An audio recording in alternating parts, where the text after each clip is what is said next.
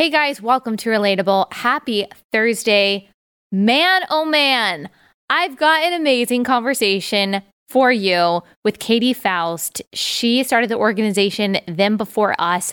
She is a children's rights advocate. And guys, she is bold, she is brave, she is so clear on the things that matter when it comes to protecting kids and protecting the family. We are going to wade into what is now considered very controversial and to some people scandalous territory, and talking about the importance of the formation of the family sociologically, psychologically for kids, also spiritually, theologically as well. I am so excited for you to listen to her and to get behind her as she is fighting for the things that matter in such a courageous way. So excited to introduce all of you to Katy Faust. So without further ado, here she is.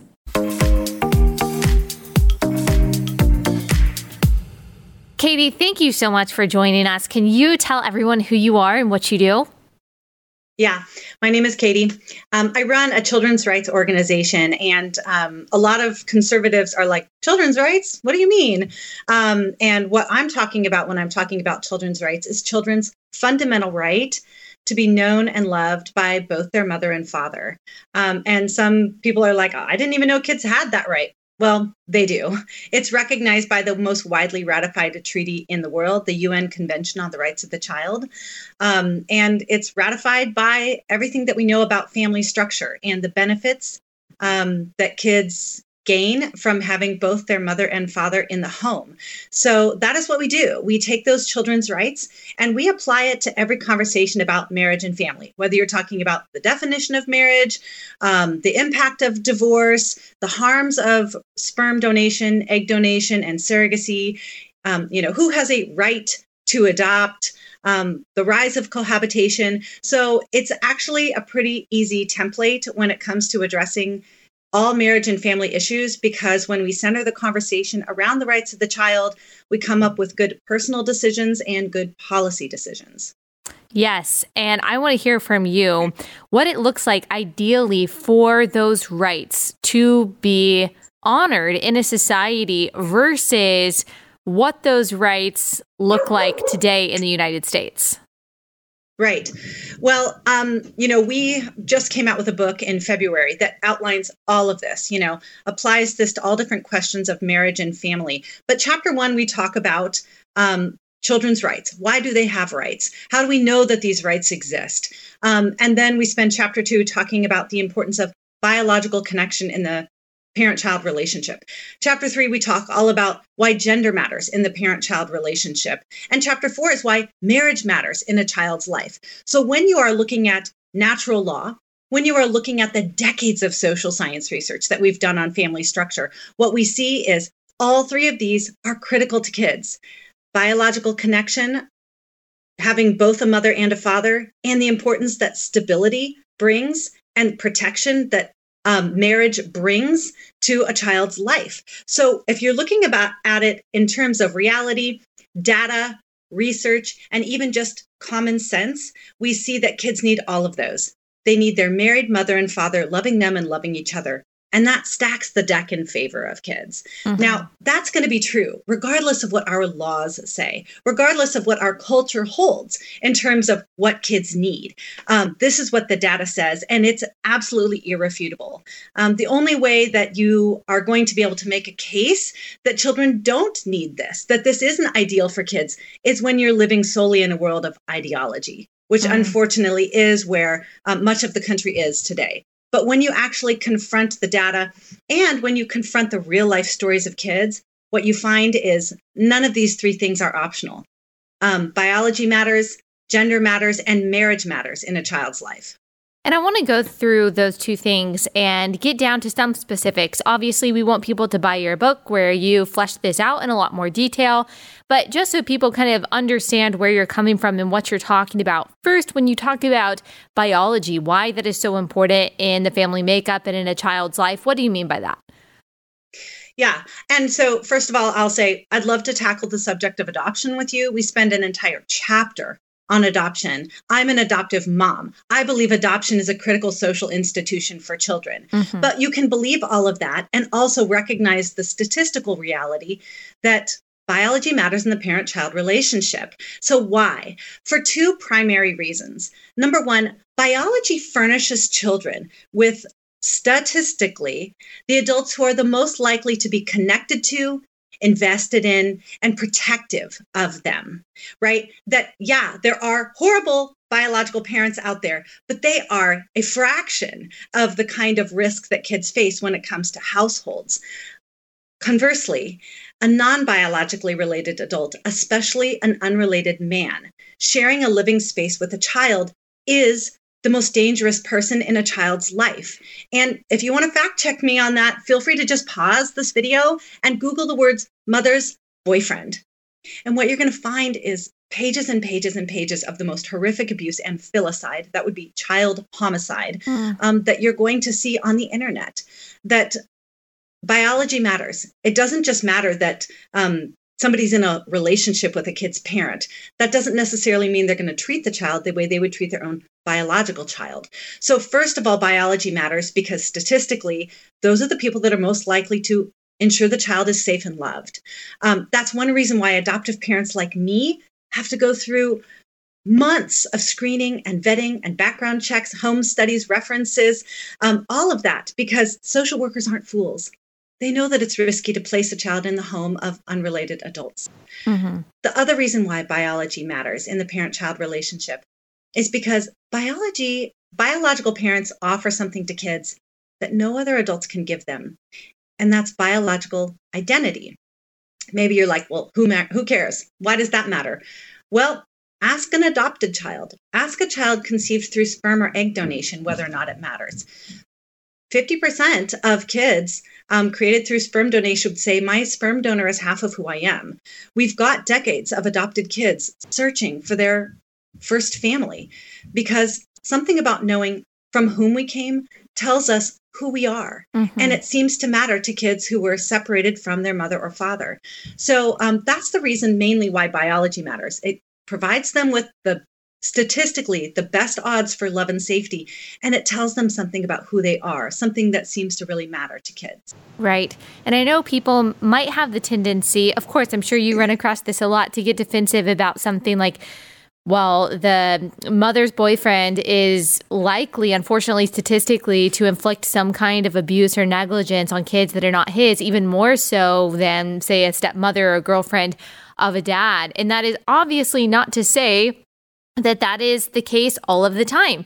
There are wonderful stories of women who find men who come into their home and become their husband and their stepfather, who are a wonderful father and provider and protector of those kids, who loves those kids like they are his own. And those are wonderful stories. Just like you said with adoption, that can be a wonderful redemptive story, but it is important for us to kind of remove ourselves even from our personal positive experiences with that and look at the statistics and just accept the fact, as you have said, that biology matters when it comes to a person's drive to really love and take care of that child. That's something that God placed in all of us. And even if you're not a Christian, even if you don't have the same, biblical outlook on it that I do, even if you tried to look at this from an evolutionary standpoint, you could see why biology is so important in the perpetuation of humanity and that instinct that especially mothers, I would say, have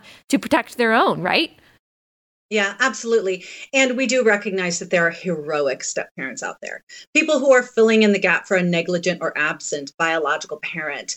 And those situations absolutely exist. You know them, I know them, but I don't know many of step-parents who would say there weren't additional hurdles involved in forging this relationship, right? The main baseline in our movement of them before us is to put them, the children, before us, the adults. And what does that mean? That functionally means the adults need to do hard things so the rights of children are protected. I know step-parents who are doing hard things to try to fill the space left by a biological parent who refused to do the hard thing. They deserve recognition. But when you look statistically, children raised by a stepfather statistically don't fare any better than kids raised by a lone mother. And so it's really important to recognize these realities when we are talking about the meta story of what's going on in our society and our desire to diminish the importance of biology in the parent-child relationship. That makes for bad policy. And unfortunately, sometimes that makes for reckless decision-making in the individual home of kids. Okay, quick break to tell you guys about Good Ranchers. You guys know at this point that more than 80% of the grass-fed beef in grocery stores is actually imported from overseas. So if you want to support American farms and American farmers with where you buy your meat from, like I do, then I recommend GoodRanchers.com. Their product is 100% American. So when you buy your steak and chicken from Good Ranchers, not only are you getting ethically raised, sustainably sourced meat, you are also supporting American farms. We love our Good Ranchers. We've got T-bone steaks, we've got fillets, we've got our ground beef, we've got our pre-marinated chicken, our non-pre-marinated chicken, all from Good Ranchers. It comes individually wrapped, vacuum sealed in a box on your front porch in less than 5 days. And you can put it in the freezer like we do, or it's immediately ready to grill. Makes your life super easy. You don't have to waste time in the grocery store trying to pick out the right cut of meat. It is all there online, easy to pick out with their recommendations for you. You can go to goodranchers.com/Allie and place a one-time order, or you save 20% on each box when you subscribe. Also, if you use my link, goodranchers.com/Allie, you get an additional $20 off and free express shipping, or you can use my promo code Allie at check out for that discount. So go to goodranchers.com/Allie to check it out. That is goodranchers.com/Allie.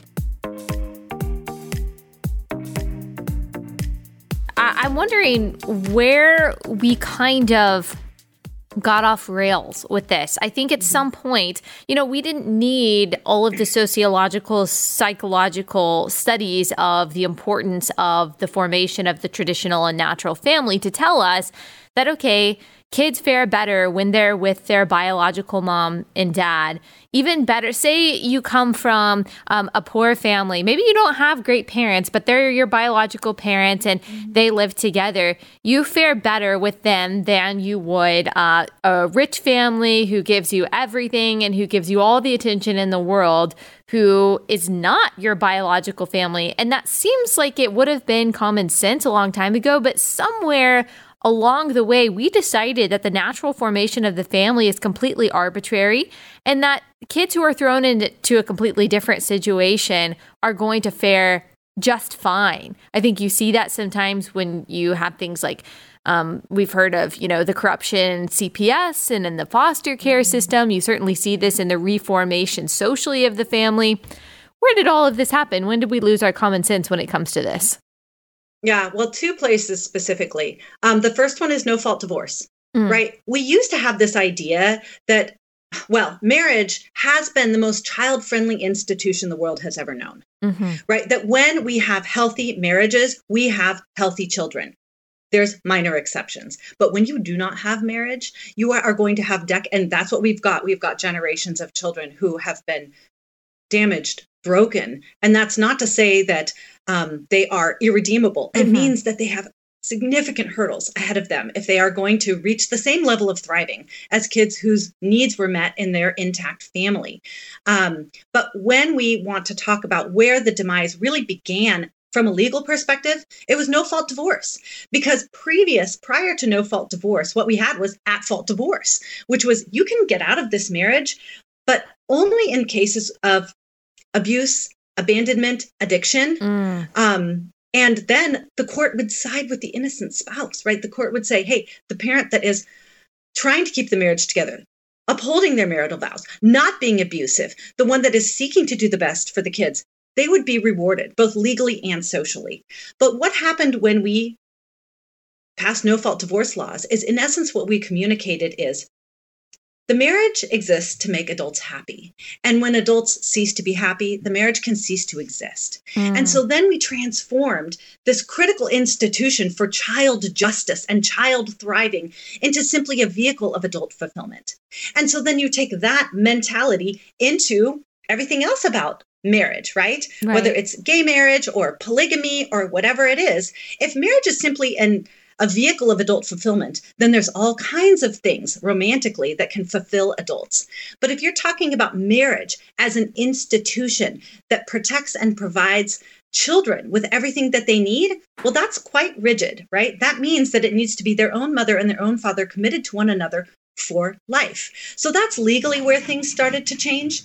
But then the advent of reproductive technologies is another place where we really start to see the minimizing of the importance of things like biological connection with family, right? And a lot of those kinds of sentiments came along with phrases like, well, if I'm happy, the kids will be happy, right? And I have a right to happiness, or I have a right to parenthood, even if that means denying children their fundamental, universally recognized rights to their own parents. So we kind of have this rise, in two separate venues of the legal redefinition of family, but then the absolute breaking of the biological norms through sperm, egg donation, and now surrogacy, where in essence, anything goes, right? If you can put together sperm, egg, and womb, you can walk out of the hospital with a baby that's not genetically related to you if you've got the cash. Right. So we had kind of two forces working together at one time. And now we're at the place culturally where there really is no expectation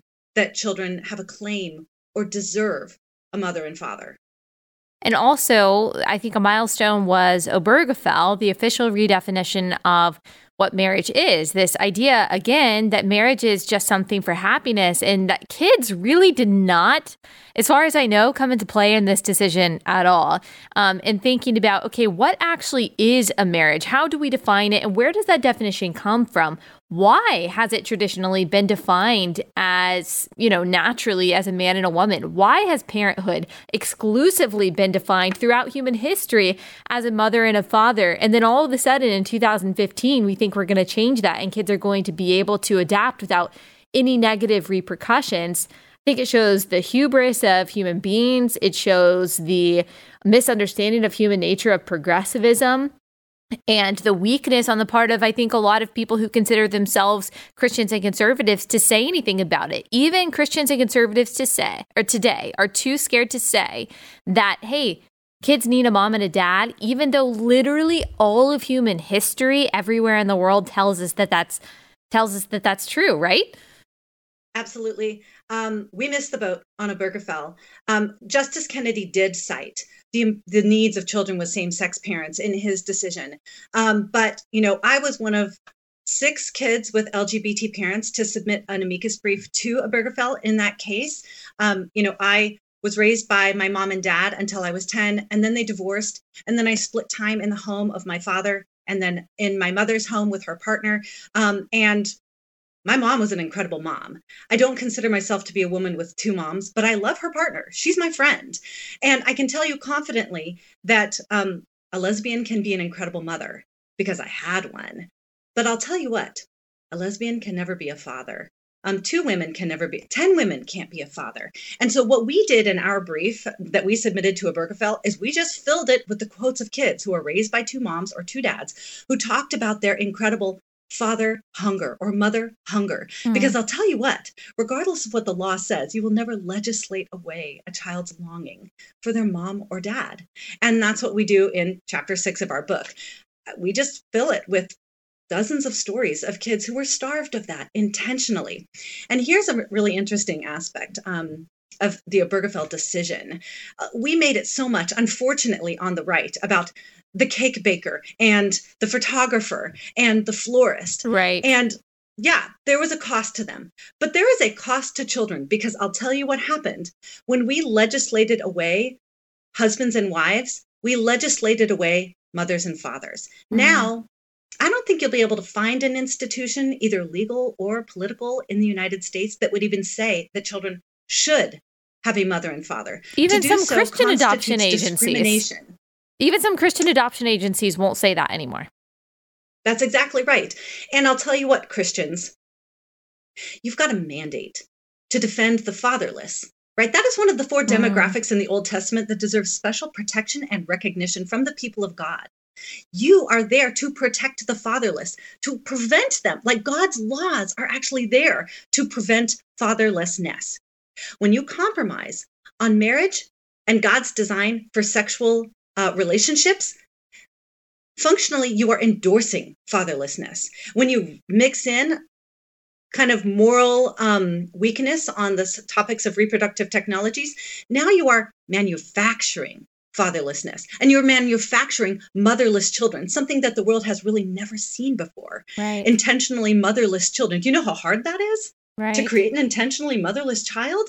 And yet that's what we're doing when we fail to stand firm on the rights of children, and when Christians especially compromise on God's design for marriage and sex. Yeah. So I don't have a lot of patience for Christians who get this wrong. Right. Because what you're doing is, in essence, you're saying, I desire my social acceptability more than I desire protecting the most vulnerable.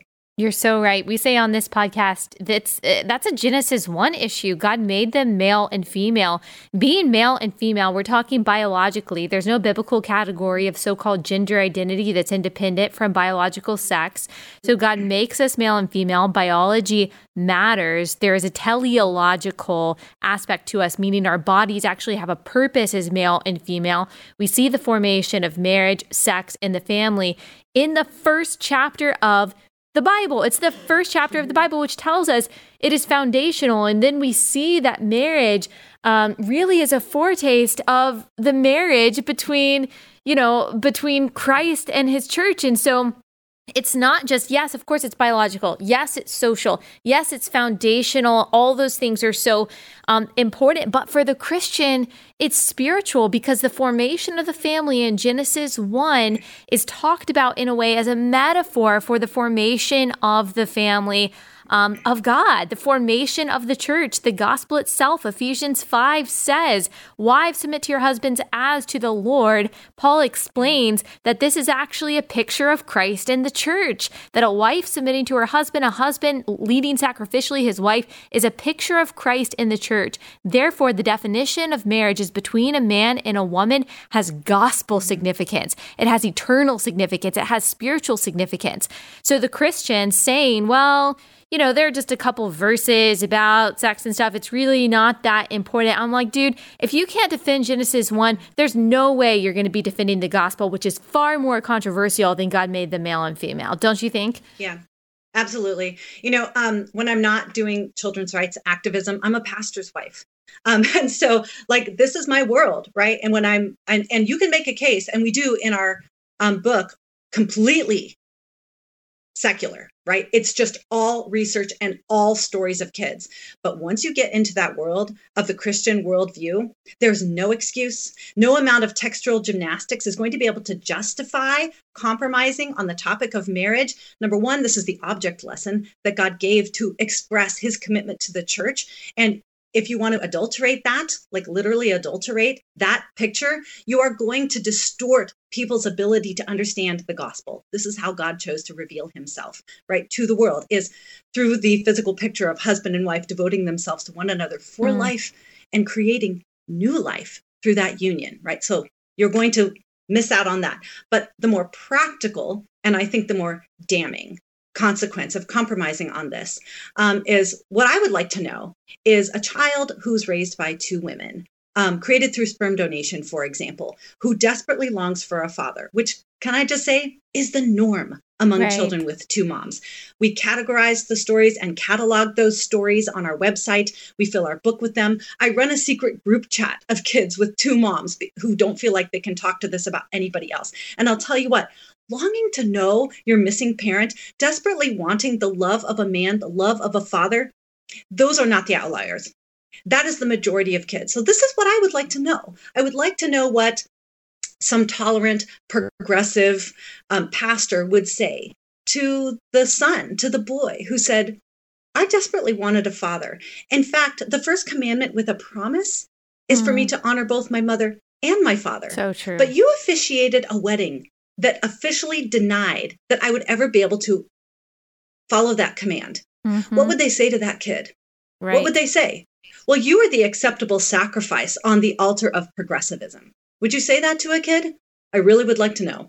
Right. We use that exact phraseology here, is that kids very often are the unconsenting subjects of progressive social experiments, or really just secular social experiments. And again, now there are even conservatives and Christians who are too nervous to even say that, which is so obvious throughout the Bible. I don't even think people think about the definition of marriage being in something like that. The first commandment with a promise: honor your father and mother so that you may live long in the land. I mean, that's repeated in the New Testament as well. That right there, again, is the definition of the family. I want to hear you talk a little bit more about maybe the science behind the importance of gender. So I think that goes hand in hand with the importance of biology. Obviously, you need a man and a woman to make a baby.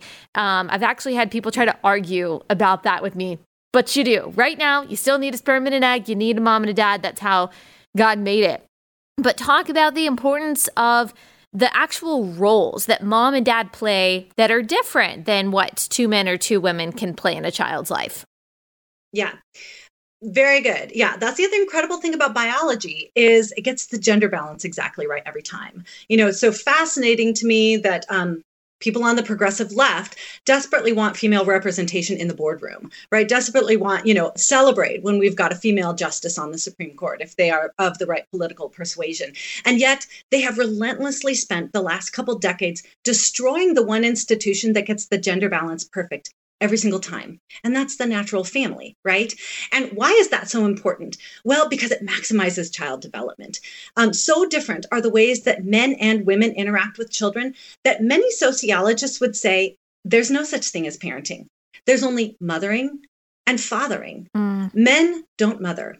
Women don't father. And kids need both, right? This has to do with our biological wiring, right? We spend all of chapter 3 of our book talking about why gender is not a social construct, why you can see gender differences both in the preborn when you do scans of their brain, and you can see differences in gender in the most egalitarian societies, the place where women have the most choices, where they have the most educational and job opportunities. Those societies promote they create the most female typical women and the most masculine men. So this is not a social construct. Right. There are naturally ingrained biological differences between men and women. And I think the place where those differences are demonstrated most critically is in the home. Men tend to be a little more physical, more aggressive, more competitive. They push kids to go faster, bigger, higher, stronger, right? They tend to orient kids towards the world in a different way. Like, think about the last time you saw a woman throwing a baby in the air. And you're all going, have I ever seen that? I don't know. When was the last time you saw a dad throw a baby in the air? And you're like, yesterday. Yep, yeah. At the park, at church, whatever, right? So men just tend to bring the fun, the adventure. They push boundaries. They encourage competitiveness, risk-taking. Kids really need that. Moms tend to focus on fairness, equity, what we call mundane caregiving. Have you eaten your broccoli? Did you go to bed on time? Are you packed for school in the morning? They tend to be more focused on the immediate emotional well-being of their own kids. And these differences manifest themselves in the way that women and men talk to their kids, discipline their kids, read books to their kids. I mean, the differences are stark, and it's manifest in every way that men and women interact with kids. And how incredible for kids to have representatives of both halves of humanity in their own home every day of their life.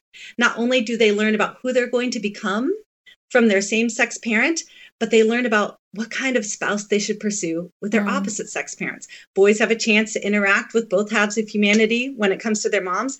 Girls have a chance to practice being around boys when it comes to their dads. Neither one of these parents are optional in a child's life. Right. And what you gave obviously are particular examples that there's always going to be someone who says, well, I'm a woman, I threw my baby up yesterday. And, even I can think about throwing my baby up in the air. And that's not obviously your point, that never happens, or that's necessarily always what makes a mom and a dad. Even if you have a dad who maybe he is very artistic and he is someone who likes to cook and clean the house and things like that, that doesn't make him any less of a dad. And the same way with the mom who maybe she does have a more aggressive personality, that just because gender isn't a social construct, which both of you and I agree on, there, of course, are particular norms that may be socially constructed and may vary, but that doesn't change the fact that it's still a mom, it's still a dad. What they offer, no matter what their personalities are, and how traditionally masculine or feminine they may be, they bring something unique to the table. My oldest, my daughter, she just turned 2, and long before she was 2, I knew that she could tell a difference between not just me and her dad, obviously, but just between men and women in general. Like, as much as she loves both of my parents and all of her grandparents and all of her cousins and aunts and uncles, I noticed she would gravitate towards like her girl cousins and her aunts and her grandmother more than she would her uncles and her grandfathers. She could just tell there was an innate difference there. They were a little bit more nurturing, but when she's in a particular mood, she wants to run around the house and be chased and, be picked up. Then she's going to say, Daddy, run, Daddy, run. That's her thing right now. Daddy, run. But when she needs comfort, when she's tired, when she just wants to hang out, like she wants mom. There are different things we bring to the table, even just, my husband's presence. Just the knowledge, that there's security there. There's no question between my husband and me that if someone tries to hurt our kids or someone tries to break our space and security in some way, who's going to go down so that the rest of us go free? Like, who is going to be the one that's on the front line making sure that we're safe? Who's going to fight the bad guy? Who's going to run after our kid if it looks like they are like riding their bike into the pond? Like, it's going to be him. And so I think even just that innate knowledge that our kids have that, this is what daddy does. And like, I know that I can trust him for that. And this is what mommy does. I just imagine that without any kind of sociological statistical knowledge of that, I just imagine that offers a lot of security for kids and a sense of belonging and peace and identity too. Yeah, totally. And, no couple is going to fit the stereotypes and shouldn't fit the stereotypes every single time. We just took our oldest to college, and either her father or I cried a lot of the time, and it wasn't me. So like, he's just honestly a very, very tender-hearted guy. And I do tend to I'm the one that jostles my kids in the hallway when I pass them, right?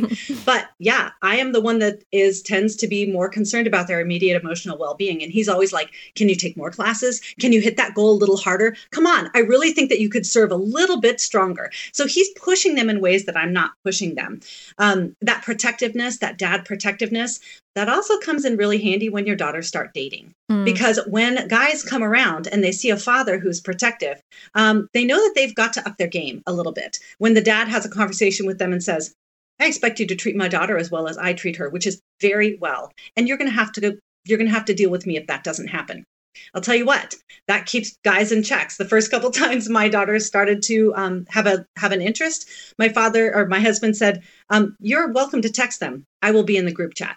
Oh my goodness. So everything that you say to her, you say to me. That. Oh. And that's a great way for guys to know that there is a protective parent that's standing there. Right. I often get the objection from people who say, well, two moms, they can offer that kind of love and protection and nurturing. In fact, I've noticed that a lot of lesbians, there's like a more masculine and there's more a feminine, right? There's like, some of the kids that whose stories I share, they say, yeah, I had a butch mom, and then I had a really feminine mom. I have not yet heard any of them say, yeah, that butch mom totally satisfied my longing and desire for a father. It's just not the same. Kids genuinely long for a male parent, male love, paternal love, and they crave maternal love as well. It's as if both of these are critical to their development and well-being. Right. Let's talk a little bit more about how reproductive technology has interrupted that. I see this a lot when you have, a gay couple who, like you said, I think I can think of several gay couples that I'm like, yeah, they're awesome people. Like, they're going to make wonderful dads or wonderful moms. But it makes me sad. One, the process. I didn't realize this about surrogacy, that you're actually taking an egg from one woman and planting it in another woman.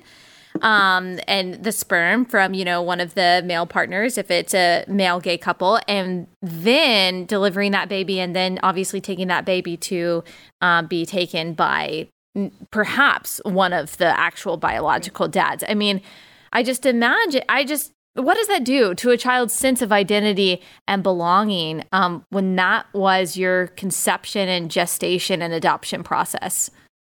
Yeah. So first, let's talk about sperm and egg donation, because that was already quite a violation of children's rights, right? So what these kids are experiencing is genealogical bewilderment, right? A lot of times, deep identity struggles. Even if they're not told that they were created through sperm and egg donation, a lot of them have a sense that something is off. They'd ask, am I adopted? Like, why don't I look like anybody else? So serious identity struggles. The next thing they struggle with when they do find out, or if they've known all along, is feeling like they were commodified, that they were purchased, that they were bought and sold, because they were bought and sold. Like, you can go online and look at egg donor catalogs or sperm donor catalogs. These kids are like, my parents literally picked me out of a catalog. Many of them struggle with household instability. So they are brought into homes that don't have the same level of stability, probably because that biological connection really does have an impact on whether or not the people raising them are going to stay committed and connected to them. The research bears that out. So if you're just talking sperm and egg donation, even if you're being raised by a heterosexual couple, a lot of these kids struggle deeply. So now let's talk about surrogacy. What surrogacy does, in essence, is it splits one woman, somebody that should be all one woman, the mother, into three, in essence, optional women, right? So you've got the genetic mother, who is the egg donor, the birth mother, who is the surrogate, and then the social mother, the woman whose presence is going to be in the child's life every day. Surrogacy says, which of these mothers do you need? Which ones do you not want? Because if you need one of them, write the check, we can figure it out for you, right? But the thing is that none of these three women are optional in the life of a child. Right? If a child's raised without their genetic mother, they're going to struggle with all the same things that the donor-conceived kids struggled with, right? The genealogical bewilderment, the feeling of commodification. For kids who are created through surrogacy and have to lose a relationship with their birth mother, we call that a primal wound in the book. It's something that adoptees have actually been speaking out about for decades. There is a book called The Primal Wound, and it's considered the adoptee's Bible. What happens when we intentionally separate children, or separate them, even if it's a tragic situation, from their birth mother? These kids, because they lose their relationship with their very first and only person that they know, their mother, at birth, they report having a difficulty trusting and attaching, forming relationships in the future. And again, the research bears this out, that separation from the birth mother can have long-term detrimental effects on kids. So sometimes it is necessary in adoption, but to inflict it intentionally is an injustice. Right. And then many of these kids created through surrogacy will never have a social mother. They won't even have the presence of a woman in their everyday life. And so when you are losing any one of these three, it's going to harm kids. Surrogacy inflicts the loss of one or all in the name of progress. And so surrogacy is never a child-friendly process. The child always has to lose something when those processes take place. All right, one more break to tell you guys about Gabby Insurance. You guys have probably noticed the cost of everything is rising right now. And if you are looking to save money, one good place to save it is on your insurance. Shopping for auto insurance is not fun. It's not fun. It's not something you want to do. Maybe you feel like you don't know if you're getting swindled. What's a good deal? That is why Gabby Insurance exists. All you have to do is compare your current policy and your current coverage with 40 of the top insurance providers like Progressive, Nationwide, and Travelers on Gabby.com. They are the one true comparison platform with fast, verifiable quotes, not just ballpark guesses. So when you go to Gabby.com, all you have to do is link your current insurance coverage, and then in a matter of a few minutes, it pulls up competitive policies, competitive prices. On average, Gabby customers save $80 a month $80 a month. That is a really big deal, and that really adds up. Gabby has been featured in TechCrunch, Forbes, and USA Today. Start saving on your auto insurance. Go to Gabby.com/relatable to start saving. That's Gabby.com, GABI.com/relatable. Gabby.com/relatable. Yeah. And I just think of a lot of the arguments that you hear that, well, children don't remember. They don't remember being taken away from their mother. And look, this child with same-sex parents or this child who is conceived through IVF is happy. They're a totally happy child. But yeah, children can undergo trauma that they don't remember, and they can be affected in a way that is very profound that might not manifest itself, number one, in the same way across the board, and number two, until later in life. They can still have that father or mother hunger that shows up in different ways. And so simply to point to a situation and say, well, look, that child is clothed and happy, has two parents that are happy, that's really all they need.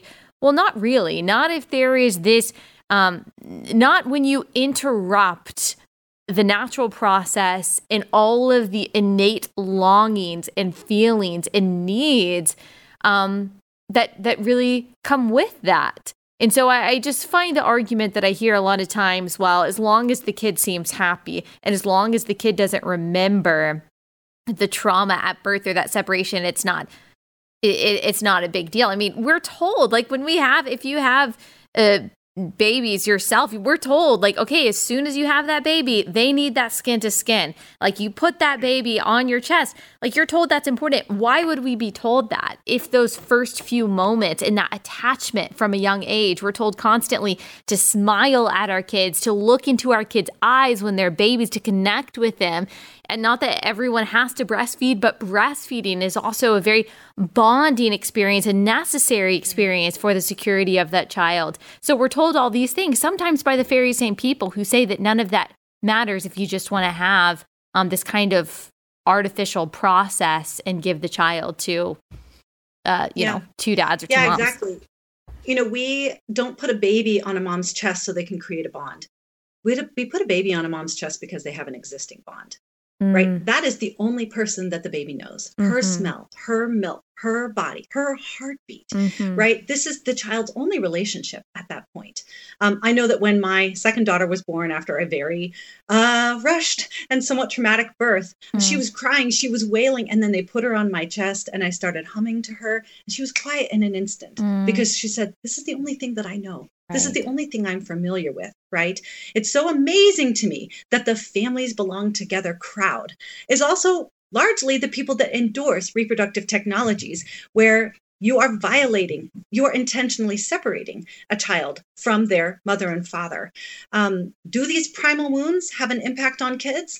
Well, adoptive parents tend to be more highly educated. They tend to be more wealthy. And they tend to spend more time with their adopted children compared to the rest of the population. And yet, adopted children struggle more in school, struggle more emotionally, and do have increased obstacles they need to overcome. And so you really can't make the case that these connections at birth are negotiable. They're not. Like, we actually have the data and the stories to say that they really, really matter to kids. Right. And like you said, there's obviously a difference between adoption by necessity and adoption, sheerly for the pleasure and in accordance to the whims of parents who intentionally create a child for the purpose of surrogacy and adoption. Obviously, we see in Scripture that adoption, again, is a picture of God's redemption of Gentiles through Christ. Like, we were adopted, we were grafted in. So obviously, in the same way that a natural child-parent relationship is also a picture of God loving his children through Christ, so adoption is a picture of the gospel, God adopting us. So obviously, we know that it is redemptive, but I think that most adoptive parents would also say, But the ideal situation for my beloved adopted child would have been that their natural mom and dad stayed together and loved them, right? Yeah, exactly. I say my adopted son is a Faust through and through. I'm so grateful he's with us. He completes our family, and I will never fully compensate for what he's lost. But he does have increased obstacles because he wasn't able to remain with his birth mother and father. And so we can recognize adoption as a redemptive and critical institution for the well-being of children in need, and not play that game of minimizing the kind of loss that they experience. A lot of people are like, well, reproductive technologies are just another form of adoption. And when you look at it, it's actually the total opposite of adoption. In adoption, the adults are seeking to mend the wound that the child has suffered. Adoption done right, I should say, which is most adoptions these days. Adoptive parents are hammered about adoption being a lifelong process and the mourning and the grieving that the child will go through. Most of us go through training and post-placement to make sure that we are able to navigate those challenging waters with our adopted child. So very few adoptive parents these days are going into this as, this is going to fix all the problems. That's not the way adoption is discussed with foster parents or adoptive parents these days. So adoption done properly is adults seeking to mend the wound the child has experienced. Reproductive technologies is adults creating the wound. They're saying, I'm going to inflict this parental wound on you because I want it that way. In adoption, the child is the client, right? When I used to work at the largest Chinese adoption agency in the world, and my boss would say, the parents are paying us, the child is the client. When adoption is done right, every child that needs a family is going to be placed in a loving home, but not every adult who wants a child is going to get one. That's exactly the opposite in reproductive technologies. Any adult that can pay will get a kid, even if they have a criminal record, even if they would never pass an adoption background check. There's no background checks in reproductive technologies. The only check that has to clear is your check at the bank. And so we've got kids going home with unrelated adults who have no business having kids that are not related to them. So we spend a lot of time in chapter 9 of our book contrasting adoption and reproductive technologies, because one supports children's rights and the other one is a flagrant violation of children's rights. Yeah.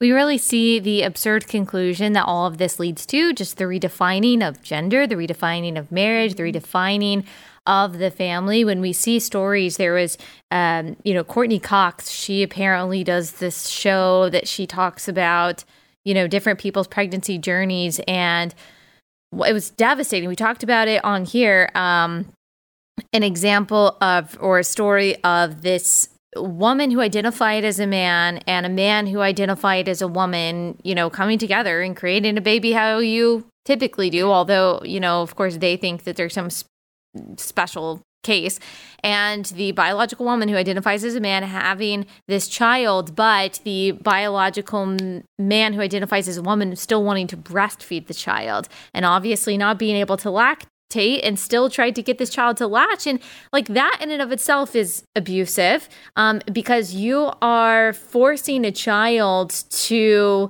hunger and to try to seek something that it innately is going to seek. That's what children do. They root around to try to, naturally nourish themselves.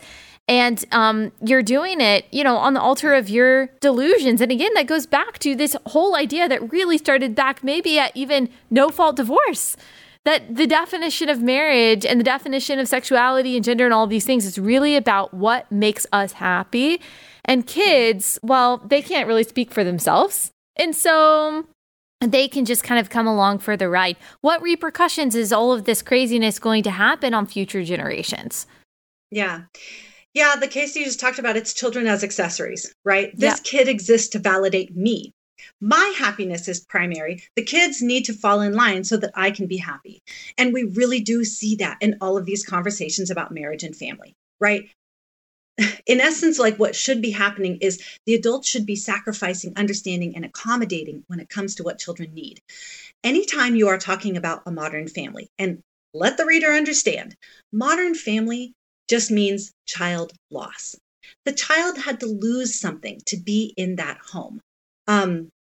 There are some justifiable situations for divorce. That's not the majority of divorces today, right? And then same-sex parenting, third-party reproduction. All of these modern families means the child has to lose something they have a right to, something they need, something that is developmentally optimal for them to be in the home. So what's going to be the repercussion? What's going to be the fallout? We have decades of emotionally malnourished children. We talk in the book about how there's 3 staples of a child's social emotional diet: mother's love, father's love, stability. All those 3 things will be found in the natural family, the intact home. Anytime you're working outside of that, you're going to have emotionally malnourished children that have a hard time governing themselves and therefore are going to have more run-ins with police, children who can't thrive in school, which we're seeing today, children who are more likely to seek that parental affection, mother's love or father's love, in the context of a boyfriend or a girlfriend. That's why we see drastically increased numbers of teen pregnancy in kids who are fatherless. I mean, every social ill that we are facing today, 90% of homeless youth are fatherless, right? 67% of kids who attempt suicide are fatherless, right? When we starve children of their fundamental rights, we are going to see it manifest in behavioral disorders, in poverty rates, in incarceration rates. And so you can't mess with a child's life and childhood and expect that there's going to be no fallout in their adulthood.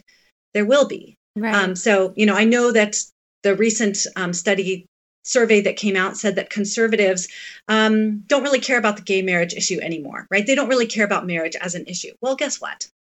You're never going to get anything you want, conservatives, unless you major on marriage as a social justice institute for children, because you can't have small government without big marriage. That's So the bottom true. line. You won't So get true. anything you want Right. unless you can restore the natural family. And the left understands that in a way that conservatives don't, I think, because they understand that, as I've heard it said before, that the family is the incubator of liberty. It's where you get your values. It's where you get your sense of belonging and security. If you don't get that from the family, which is what happens when you start to redefine the family and you tear apart the family and you even come after parental rights, when you start to break that down, then, like you said, kids start to look for their values in other places. So you look for it, government-run schools. You look for it on social media.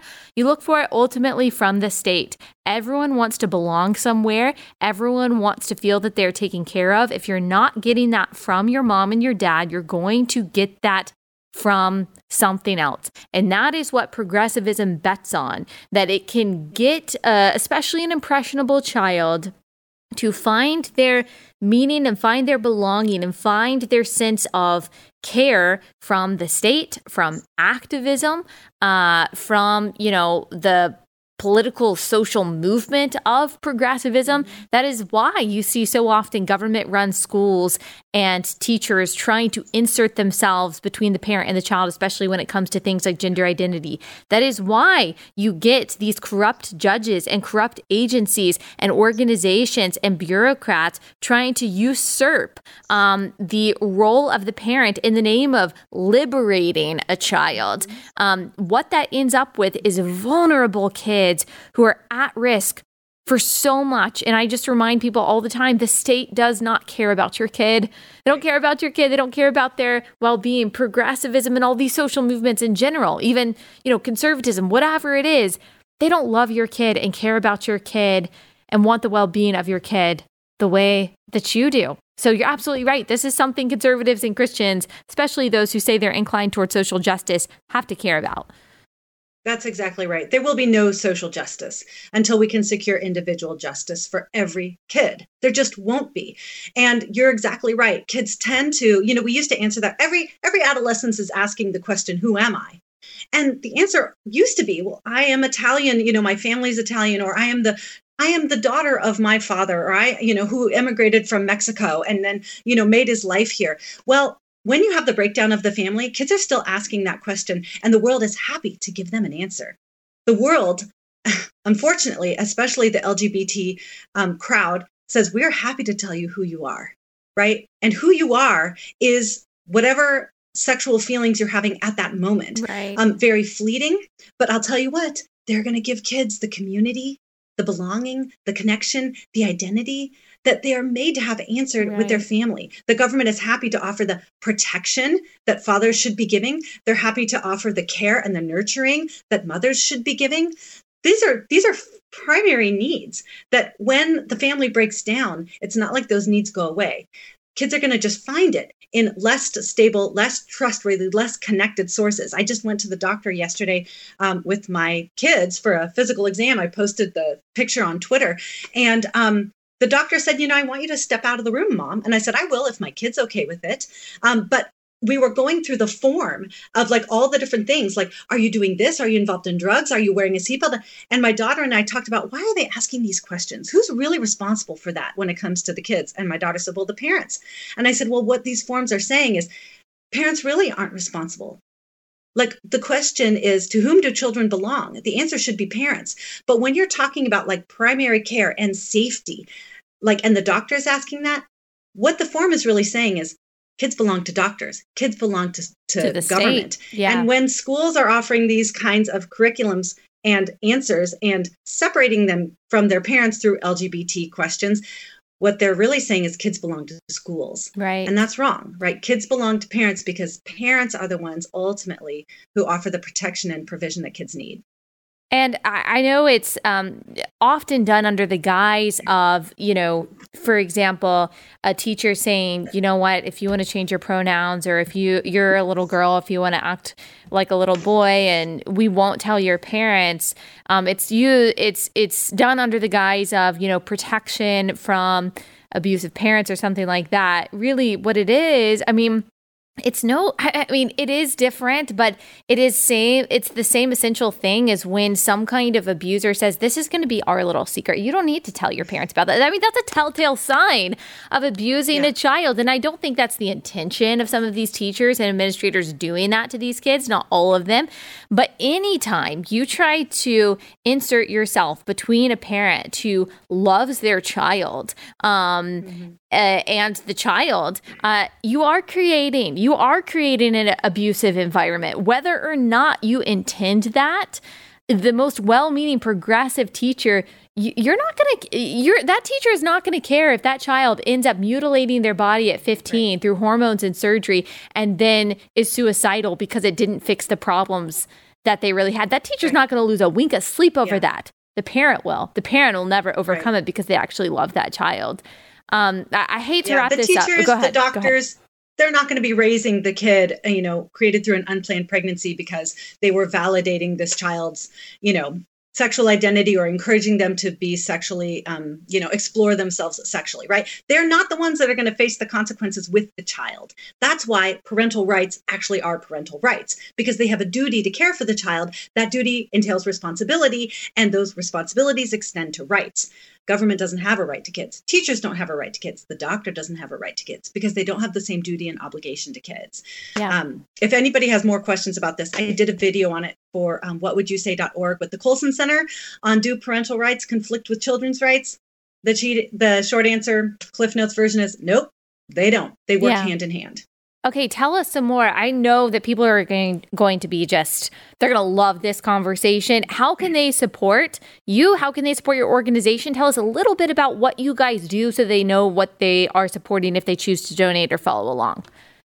Yeah, so we've got the very modest goal of a global takeover. We want every conversation about marriage and family everywhere, whether it's a conversation you're having with your friend who's thinking about sperm donation, or whether it's talking with the Czech Republic about their the pushes in their country to redefine the family. We want every conversation to begin with, what about the kid? So we aim to change hearts, and we aim to change laws, because right now there are very few organizations that will speak up when Virginia wants to strip the words mother and father from their parenthood laws. There's very few organizations that even talk about the harms of surrogacy when New York slips that provision in the midst of a government shutdown. So nobody is standing up for the legal rights of children when it comes. We've got, thank God, hundreds of organizations defending children's right to life. We need to start defending the rights of children on this side of the womb as well. So we're aiming for cultural change, heart change, mind change. But I want kids to have a presence in the courtroom. and in the legislature. So we're working on that as well. And threats to children are global. So this is a global children's rights movement. You can go to our website, subscribe to our newsletter. If you've got a story of missing out on what you needed in terms of not knowing your mother or father, if you were raised by two moms or two dads, we're the safe space for you. Okay, this is the place where you can be honest and share your story with us. Because the world needs to know. And I'll do everything I can to change the world with your story. And I love that you're not using these people as some kind of political football. You really are providing a safe space. Obviously, if they want to share their story publicly, I'm sure that you help with that. But I'm sure that there are also people who just want to come to you and to say, hey, I had a similar experience that you did, and want to feel validated, because they're hearing from the world that if you were raised by same-sex parents, that your feelings of longing for a mom or a dad are not valid, that maybe they're homophobic, maybe you hate the people that raised you, that actually those kids probably love, I guarantee they love both the parents that raised them, and they don't know what to do with these feelings of wanting to know where they really come from, because now there's not even a word for it within polite society, that father hunger and mother hunger. That's just seen as bigoted in some way. So I'm thankful that you provide a refuge for that. Yeah. It's gaslighting. And that's what these kids have experienced is, the whole world is telling them, you're so lucky to have two moms. And yet they're like, but I desperately want a dad. Yeah. And so that just means they feel guilty for wanting what every kid in human history has wanted. And about 25% of the stories that people share with us make it to the website. Most people just need a place to share. Yeah. So we can be that. Yeah. Thank you so much. I love the work that you guys are doing. I loved this conversation. I was actually typing to my team while you were talking. I was like, oh my gosh, I love her. You are so clear. And that is what I appreciate so much about you.